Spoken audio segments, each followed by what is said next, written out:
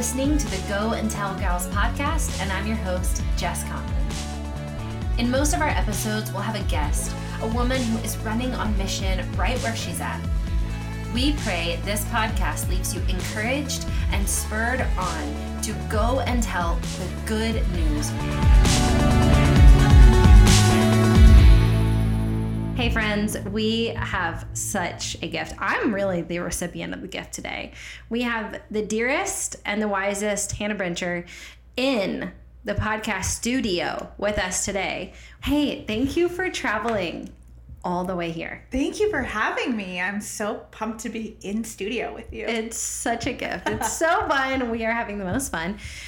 So I want to dive right in. Awesome. And we'll just see where we go. Okay. We'll just see where this train flows to. So we have been reading, all the gals on the Go and Tell Gals podcast have been reading Come Matter Here, which now came out 3 years ago? 1 year ago. You're joking. No, it was a year ago last May. I'll have to talk more about that. That cannot be real. Yeah, it was last year, I think. I guess maybe sure. I just feel like I got to read it so long ago because of the foreword. Yeah, like way in advance. Yeah, it came out last May. It just had its first birthday like 2 weeks ago. How do you feel about it a year out? I love it. I mean, I'm sure that like 60 years down the road, I'll be like, oh, this one was my favorite to write. But for right now, like, yeah, it felt like such a story that God gave me that anytime somebody is like, Come Matter Here is speaking to me so much, I'm like, yeah, because it spoke to me so much as I was writing it. It felt like God just downloaded it into me. And so I love it. I love hearing everybody's stories because it's just so different from the first book that I wrote. So... Okay, you want to know why I think I'm putting together that I don't was 3 years ago. Well, I know that was 3 years ago, but why I thought this was so long ago is because Lane is not in here. Lane is in that one, but only briefly, like one chapter. As your husband? No. Okay. As like a guy I went on dates with. And I wanted to be really careful not to like superscript him into the story, you know? Like you say his name, Lane? I do say his name, Lane, yeah.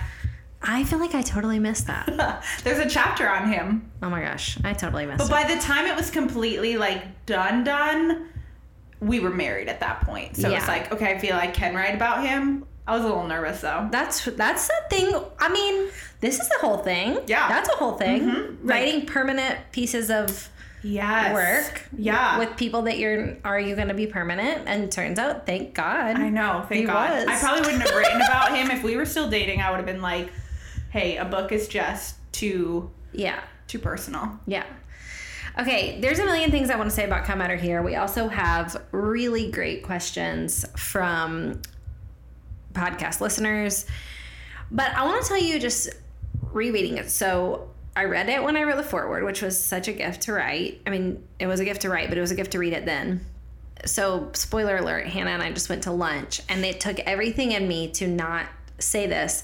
And I'm assuming you have not already listened to the podcast where I talk about this, because I've talked about your book already on the podcast once, and I literally cried.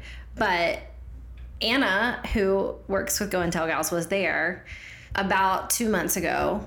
We were on a plane, and I looked over at Anna. I was reading Come Matter Here, and I looked over at Anna and grabbed her leg so hard, and I was sobbing. And I could not get over what a good book it was. And I don't, do you know when you like make someone be your captive audience? But I was like, Anna, I need to redo this right now. I love that. And then I just want to tell you, so it's just crazy how books ministered to you in different seasons, because I loved it. I loved it when I wrote the foreword. I thought, like, man, she's such a good storyteller. This is so poignant, so important for women. But for whatever reason, it like did me in the best ways in this season. And we share an editor. Yes. And so when I was just visiting with my editor about 2 weeks ago, I just had to sit with her and say, like, I need to tell you, Stephanie, that's a really meaningful book. Oh. And God has really used it in crazy ways in my life. I'm really thankful you wrote this book. Thank you. I'm very thankful that I wrote it. I think it was really intentional for me to fill the book with action steps I had to take for myself. And I mean, I look at that book and I'm thankful because honestly, that book means that I'm alive. Because there were times within that story that I didn't know what would be the outcome of it, or definitely didn't think that I could have a beautiful life the way that God has helped me build this life. But I think what's so cool is to get the messages and the emails that I get from people that say, like, because of this book, I went back into a church after 10 years. Right. Or because of this book, I did make the move across the country and I want to leave and go back home, but I'm not going to. And I know what those things feel like. And so I'm like, man, if we could equip people to do more of that, like more of the staying when it gets hard, like bring it on. So good. Okay, here's what I wanted to capture. So I finished it again a few days ago and I thought, okay, well, if I could put into words what I perceive this to mean for me and what I would want to tell you, which is like, man, what a gift. You don't always get to sit with an author and say like, hey, this is what this did for me. But I wanted to share and just hear your thoughts on it. And tell me if I'm okay, basically, is what I'm asking. Like, am I an okay human? Am I going to make it? Is that Nick, my husband and I talk a lot about different personality types. And so Nick is a pioneer and he always wants to conquer something. He's excited about the new things. So my favorite story to illustrate that, I always tell people, is that moments before they rolled me into a C-section to have our first baby, Nick Connolly leaned over and said to me, like, we should move to New York. And I was like, shut the front door. I'm numb on a table. I'm like, we're about to have a baby. And he was like, I know, I just think after we have the baby, let's move to New York. And I was like, we're very different people. That's all I could think right then at that moment. We're very different people. So I want to use the same coffee mug every day for the rest of my life. Yep. I want to wear the same 8 outfits. Yep. I like going on vacation, but I want to go to the same place on vacation every single year for the rest of my life. I want to settle. I want to do the deep settle. And I think in this season in particular for me, what Nick and I have learned to talk about and what he challenges me towards in the best way is developing instead of settling. So instead of like doing the deep settle, and by the deep settle, I mean like hit this place in your mid-30s where you always go to the same places and see the same people and you spend your Saturdays at Lowe's. He's like, we can stay here and we have no plans to leave Charleston. And he's like, but instead of you settling, I want you to develop. See what God might develop as you stay. Yeah. And this book felt like an anthem and a call towards developing. Wow, thank you. And it has been just a really sweet, long poem of like, what if you didn't settle, but what if you didn't run? What if you developed? Yeah, totally. You're totally okay. Okay, thanks.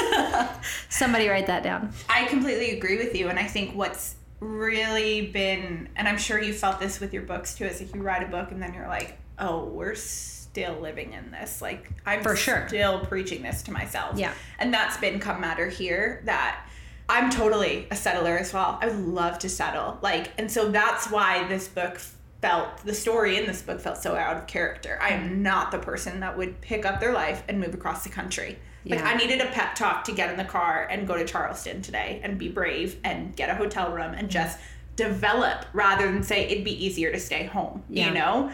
I totally agree with your husband, but I also know how hard that is to push yourself outside of that box. And I guess when I moved to Atlanta, I didn't have a choice. I didn't have friends. I didn't have community. I wanted to fall in love, but that would require me to date. I felt like it was a really pivotal moment for me, especially because when I moved to Atlanta, my faith was forced to become real. So before then, becoming a Christian at 22, I kind of learned that you could talk a certain way, worship a certain way, pray a certain way, and no one would wonder if you were drowning inside. And I came to Atlanta, and all of a sudden, it was kind of like I saw God like on the roadside, and it was kind of this question of like, okay, like, real or not real? Like, do I actually believe that this is everything? Because if it's everything, then something has to change. And if it's everything, then it's like, I'm meant to be here and I need to stay until I see the resolve of that. And that was a really hard thing for me, but I would go through it 1,000 times more just to come out of that with real, immovable faith. I love that. That's so good. So this is the question everybody wants to know a year out. Yeah. And for you, probably 2 years out from actually writing it, many years out from actually living it. What would you shift? What would you change? Would you change anything? That book, I would change nothing. Okay. Like, nothing. And that's because my first book that I wrote, I, like, have spoken openly just about how I look at it and I think, like, who wrote this book? Oh my gosh, she had so much to say. What were you thinking? You know? And I still to this day, you see people with that first book and it meets them right when they need it. So I've become like kinder with myself. But I feel like especially the process of writing that book, it was very much like we'd get up at 5 a.m. I would do my time with the Lord and then I would be like, okay, I can't write this book and so you have to write it through me. And every day he showed up. And so the sweet thing of that was that when I left that process, I was like, well, I can't discount these words or not say that they're good because I can't take credit for these words. And so I probably would have, I don't know, if I had to live the story over again, I probably would have been less of a brat in the sense of, I really wish I hadn't walked into so many social settings, like talking about where I'd come from and being like, well, it's so much better over there, but I'm here.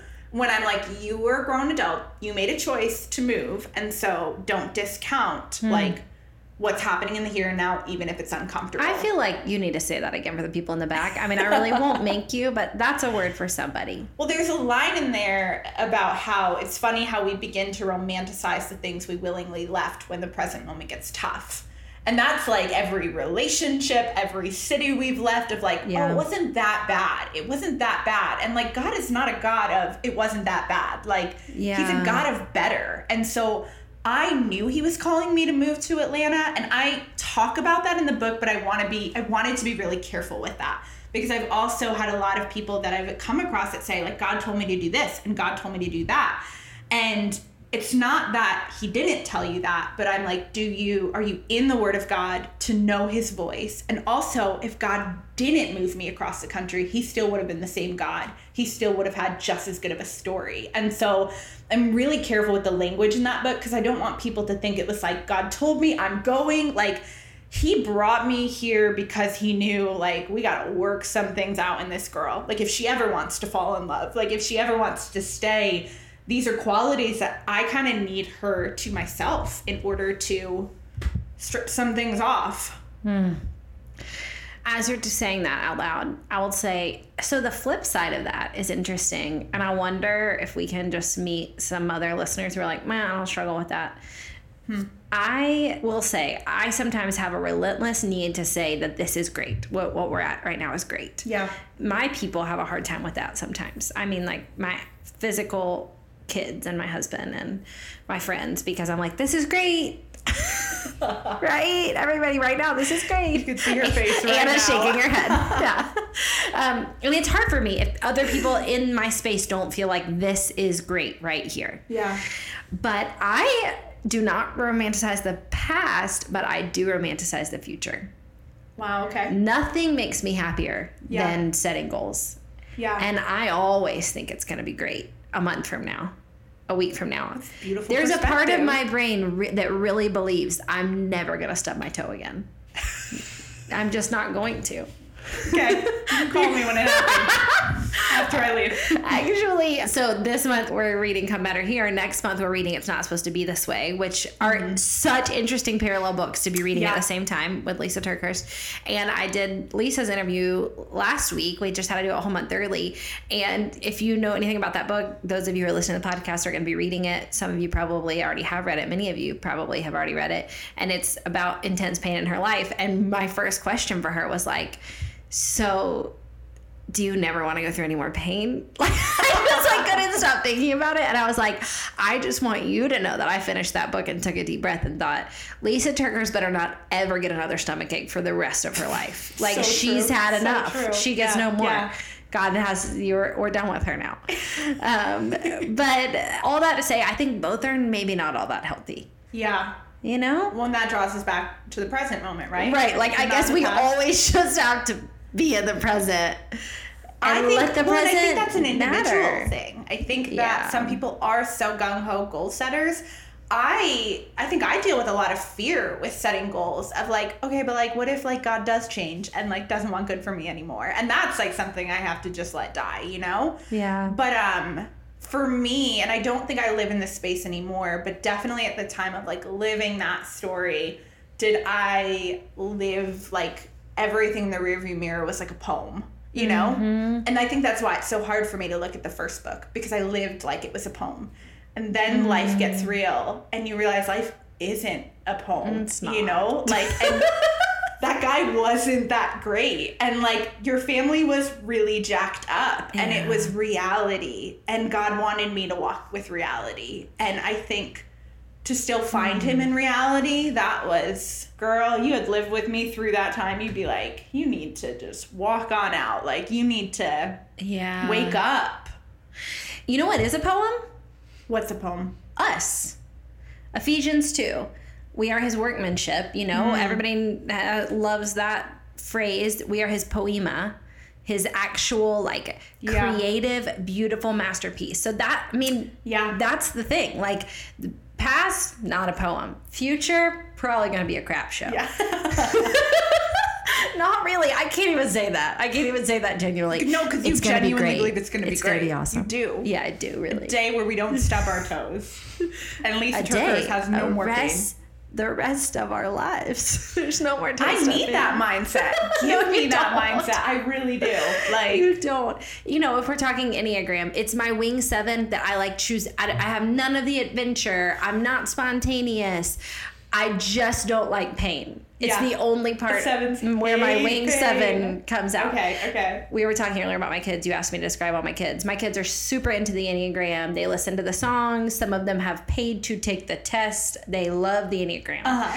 They like to talk about it. But my youngest is 6. He is obviously not taking the test. He can barely read. And one day we were describing all the different numbers to our older kids, and he was in the back of the car, and we got to 7s, and we were just describing them. And from the back of the car, my 6-year-old, who we also believe to be an Enneagram 7, said, "That's me. I hate pain." And he does. He hates pain. Yeah. We're like, yeah, you know yourself. That's the enthusiast. So same, me too. I have no sense of adventure. I hate to travel. I just really don't like pain, and that's where the 7 comes in. That's so interesting. Yeah. But yeah, the past might not be a poem. The future, good luck. Yeah. It's gonna be great. Just kidding. But you're a poem. Yeah. You responding to the pain, you responding to the greatness. That's a good word. Maybe you should write a book about Come Matter Here, like really just engaging in your present. Except for you did, and it's very good. It's like me. I think I did. It's really beautiful. So I want to read, I've read this on one podcast episode already. I want to read it again because I can't get enough of it. It's the quote from Come Matter Here that does me in. I can't read the whole thing. It's too long. I'm so curious. It's the letter from fear. Oh, yes. I can't. Ugh. Which, and also highlights the story more because I'm deathly afraid of flying. And we were on a plane when I started reading it and just looked at Anna and lost my mind. This is beautiful. Thank you. This is my favorite writing anyone's ever done. Wow. That's the highest compliment. I love it. I can't get over it. Oh. Hannah writes, "Hi, my name is Fear. Fear.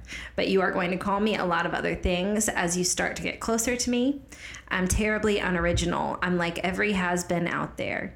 But you give me way more credit than I deserve. You should keep doing that. I like it when you make me bigger than I actually am. I'm going to make you feel alone, and I like it when you believe you're the only one who's ever felt this way." Pause there. What is it like to write that as an Enneagram 4? Ugh, woof. I think that me being a 4 on the Enneagram and thinking something is unique to me then causes me to hold on to it longer than necessary. Right. To want to tuck it in your pocket. Yeah. And I think that was something I really had to say, like, oh, no. This might lead to great writing, but you can't stay living this way. Like, you can't just keep your struggles and keep your stories of fear because they sound really good. Like, we got to move on from this. Okay, let's pull that thread. I love talking to you. Yeah. You're so wise. What happens to a very individualized fear when you decide, I'm not going to hold on to this and make it just mine anymore. I'm going to fight it and give it away. What happens? I think that in everything that I've decided to share or come clean about, whether that is something that I mean, I'll give you a real life example. I got photos taken of me for the first time in 5 years. I loved it. I'll get emotional saying it because the last time that I had photos taken of me were right before I moved to Atlanta. And somewhere within this journey of growth, something got planted inside of me of, I don't want to be in photos. I don't like to be in photos. I don't like my body. I don't like who I am. And to have that photo shoot meant that like, I was going to have to face it, you know? And so I put it off for 5 years. You're supposed to get like new headshots done like every 6 months. And I was like, another 6 months, until my friend came to me and was like, nope, I'm coming over on your 31st birthday. We are doing the headshots. It is happening. And I had no choice. I was like, okay, we're doing this thing, you know? And it's crazy how long that fear kind of just like sang anthems into me. And I never thought to fight back. I never thought to find a better anthem. I just accepted it. But because I didn't talk about it, it's like no one really knew. Everybody thought I was really confident. Only my husband and a few close friends would be able to say like, you don't like yourself, you know? And so for me, the big step was A, allowing the photos to be taken, and B, sharing those, being like, whatever the cost, whatever the consequence, you know? And it's so interesting that that happened on my 31st birthday, and it was the first birthday that I walked into not feeling like I had so much I needed to improve upon to get to this point, you know? And so that's where I say, like, I didn't want to do it, but I also knew like I can't live this crippled existence anymore. And that's been a lot of my life in the last year, which is odd when it's like this book comes out and you're like, oh, I'm still living this message of I had to have in the last 6 months, I think like a lot of internal digging to like look at the promises of Jesus and be like, okay, you promised me that I can live light and free. Like you promised that. And so I am not going to let go until that promise comes to be. And like, Jesus has just been so sweet in realizing like you have to show up every single day for this. Like this is not, you have to rely on this every single day. You can't just tell me what's on your heart and then run off into the world and think you're going to be okay. Like every day I want you to come and battle with me through this. Yeah. And it's been the sweetest work, but it means facing the fear and then not being complacent and not letting it run in the background, kind of like elevator music where you don't even realize it's seeped into everything. Man. I don't even know if that answered the question. It was just the best answer I've ever heard. Here's my heart. Have it. What do you think? I'm going to say dumb words right now. You're a writer.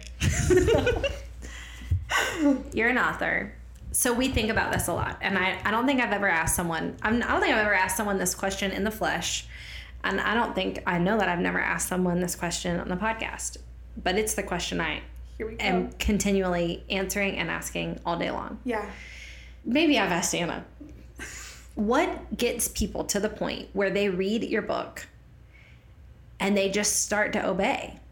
Not obey you, but they stop obeying what trapped them and brought them into this. Yeah. Because this is the question I mean, you wrote it for them, you know? I know. This is too much of a like love offering for it to have been like, I just had to write these words. I had to get this story out. You wrote it for them to experience abundance. Yeah. And freedom and hope and healing and like the power of presence. So number one, my part A question is, do you feel this way? Do you ever like sit at home and think like, is this helping? Or are you all just going to keep reading? You always are going to question, you know? Like, now I'm crying. No, I know. And I'm back to right now. Does our work matter? Is it I think that is the number, like if there is a lie that Satan can speak into a writer's heart, it's that the words don't matter, that it doesn't make a difference. But probably every week I have to ask Lane that question. Like, does it matter? Does any of this matter? You know? But I mean, I know the space that I was in when that story happened. Yeah. And I know what it's like to like believe in Jesus and yet not grab hold of his promises, you know? And what breaks my heart is that there's so many people within the church that say that they're alive and they walk around dead. Yeah. And I guess coming into the game at 22, I was like, if this doesn't change everything, because I've seen everything else, like, then I'm not doing it. Like, and that was the spot that I was at with God, was like, God, you're putting me on stages and now I'm holding a Bible. Like, I'm used to secular universities. And so you need to make this so real, because I will not give people something that, like, I can't back 100%, you know? Gosh, I wish that wasn't my mentality sometimes, because I could live a lot safer. But it matters if it gets one person to come out of the dark, you know? Like, for them to realize, like, I'm meant to be here. It matters that I'm here. And I don't need to speak on a stage. I don't need to write 50,000 books. I don't need any of that, because it's so small. The existence is so small when we think about eternity, you know? But, like, if I can show up for my neighbor, if I can show up for the guy across the street, that I have a guy that lives across the street who's my neighbor, but he doesn't actually live there. So we haven't figured out the whole mystery thing yet. But I always think about this book, and I think about somebody who was reading it recently, and she sent me a message on Instagram, and she said, I started praying that God would just use me in my everyday life the way that you prayed that, honestly. And she's like, and I'm very introverted. I really stick to myself. And God told me one day to make a pie for my neighbor. Come on. And so she makes the pie. She's like, I don't want to deliver this pie. This is weird. And she shows up at her neighbor's front door. And her neighbor just fell into her arms weeping. And turns out it was the anniversary of her son's passing. Like 3 years earlier, he had taken his life. And she didn't know that. But, like, it was one of those things where it's like, well, what if we just listened, you know? Yeah. What if we just decided, okay, like, simple obedience, like, it does change everything. Yeah. But it's not going to look how you think it's going to look. We think obedience, and that means move across the country. We think obedience is like, be a big name person. But it's like, simple obedience starts with, like, sending the email, or, like, not being rude to the person at the restaurant. And, like, you know, like, I think God wants to work way more in the trenches with us. We'd rather stick on the surface level. But I mean, I'm not anywhere near, like, perfect. There's so much obedience I still have to apply. But I found that it's not, I think in the last year, as my life has developed discipline after writing Come Matter Here, I thought discipline was something to be afraid of, but, like, discipline is freedom. Like, ultimately, it is freedom. And we don't need to be afraid of obeying, because it always leads us onto better turf. That's good. That's a quote. Spoiler alert, I feel like I should go back, and not even spoiler alert, but just put a salve over this and say, I do think our work matters. I just think, you know, it's too hard to not ask that question. But I want to follow up with these two smaller questions. So you write the book, and I love what you just said about the pie, because that's it. If somebody sent me that text and said, I made a pie for my neighbor, I'd be like, and scene, we did it. Yep. That's it. Yes, that's it. That's it. But I love to ask authors, tell me both of these things. Tell me the big dreamiest thing, and maybe I don't know if you think like this, but there's a part of me that when I'm writing it, there has to be a really big dreamy thing. Like, I spoke with Audrey Roloff a few weeks or months ago, who wrote, you know, Love Letter Life, and I said, like, part of me needs to hear you say that you want people to stop getting divorced, like, across the board. She was like, I do, definitely. And I was like, great. Because, like, it's too hard. This work's too hard. Yeah. If you don't have a big, thumping, wild dream in your heart, you know? Yeah.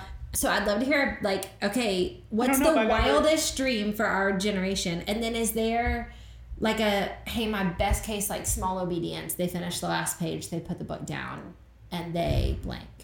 That's good. I'll tell you mine. Yeah. If that helps. Yes, I'll give you a second to think. Like, mine for You Are the Girl for the Job is, I want to abolish feelings of inadequacy. Like, that's it. I'm here for it. And I want the next generation of women to have a new issue. They're gonna have issues. Yeah. I just don't want it to be this one anymore. I'm done with it. I love that. For Wild and Free, like, I remember a small one I had is that I wanted women to quit texting their friends after they left a conversation and apologizing for what they just said. I did that last night. Man, I think it's a shift in our relationships, number one. And people still do it to me all the time. And I have to say, like, you just need to know, like, I don't need you to apologize for what you just said. I love you. I bless you. I see you. I'm not measuring you. Yeah. And I don't think Jesus is either. So, like, I trust your heart. We're good. Yeah. But I think it's a cultural shift, right? It's not just a, like, I need to do this better. But it's like a cultural shift that we need to, like, you know, want good and freedom and hope for each other, that we can give each other a little bit of space over like, I didn't mean to say it that way. You know what I'm saying? Totally. Like, your people totally. know. Anyways. Yeah. Your that's people a small know. one. A new one for you or the girl for the job that's little is I just want to change the language. So there's certain phrases that I'm like, I would just like to replace that phrase for women, you know? Yeah. I'm a mess, or I don't know how this is going to work out, or I'm just a really fearful person, or like let's just replace those phrases. Yeah. Yeah. Okay. I'm ready. Okay.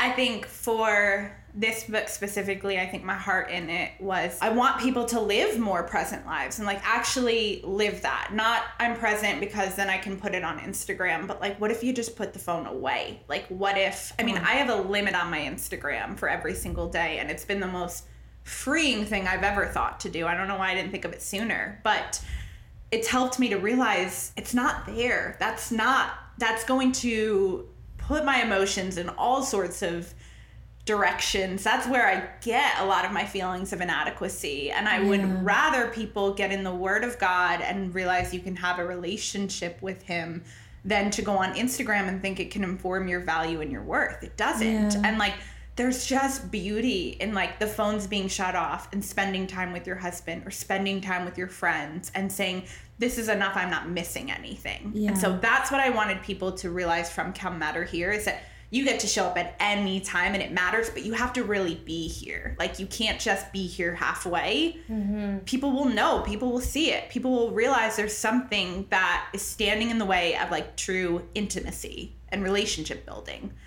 I guess a smaller one would be, I wish people would know that there's no shame in going where there's help. And so it's like, if you need to go talk to a therapist, please go. Don't be afraid. Maybe be a little bit afraid, but do it afraid anyway, you know? Yeah. I think that was the biggest lesson for me there were lots of lessons in Come Matter Here, but I wish that if I had the chance, I could look any person in the eyes and be like, hey, like, if you have to go where there's help, if you have to go to a hospital room, if you need to take medication, you are not less in the eyes of God. He doesn't look at you any differently, because I so desperately needed people to say that to me at this time in my life. Yeah. And if we can't go where there's help, like we're going to lose people in the balance. Yeah. And that should really shake us up and wake us up. And that's actually a big thing that I thought was little, but it's really big. So. So good. I love that.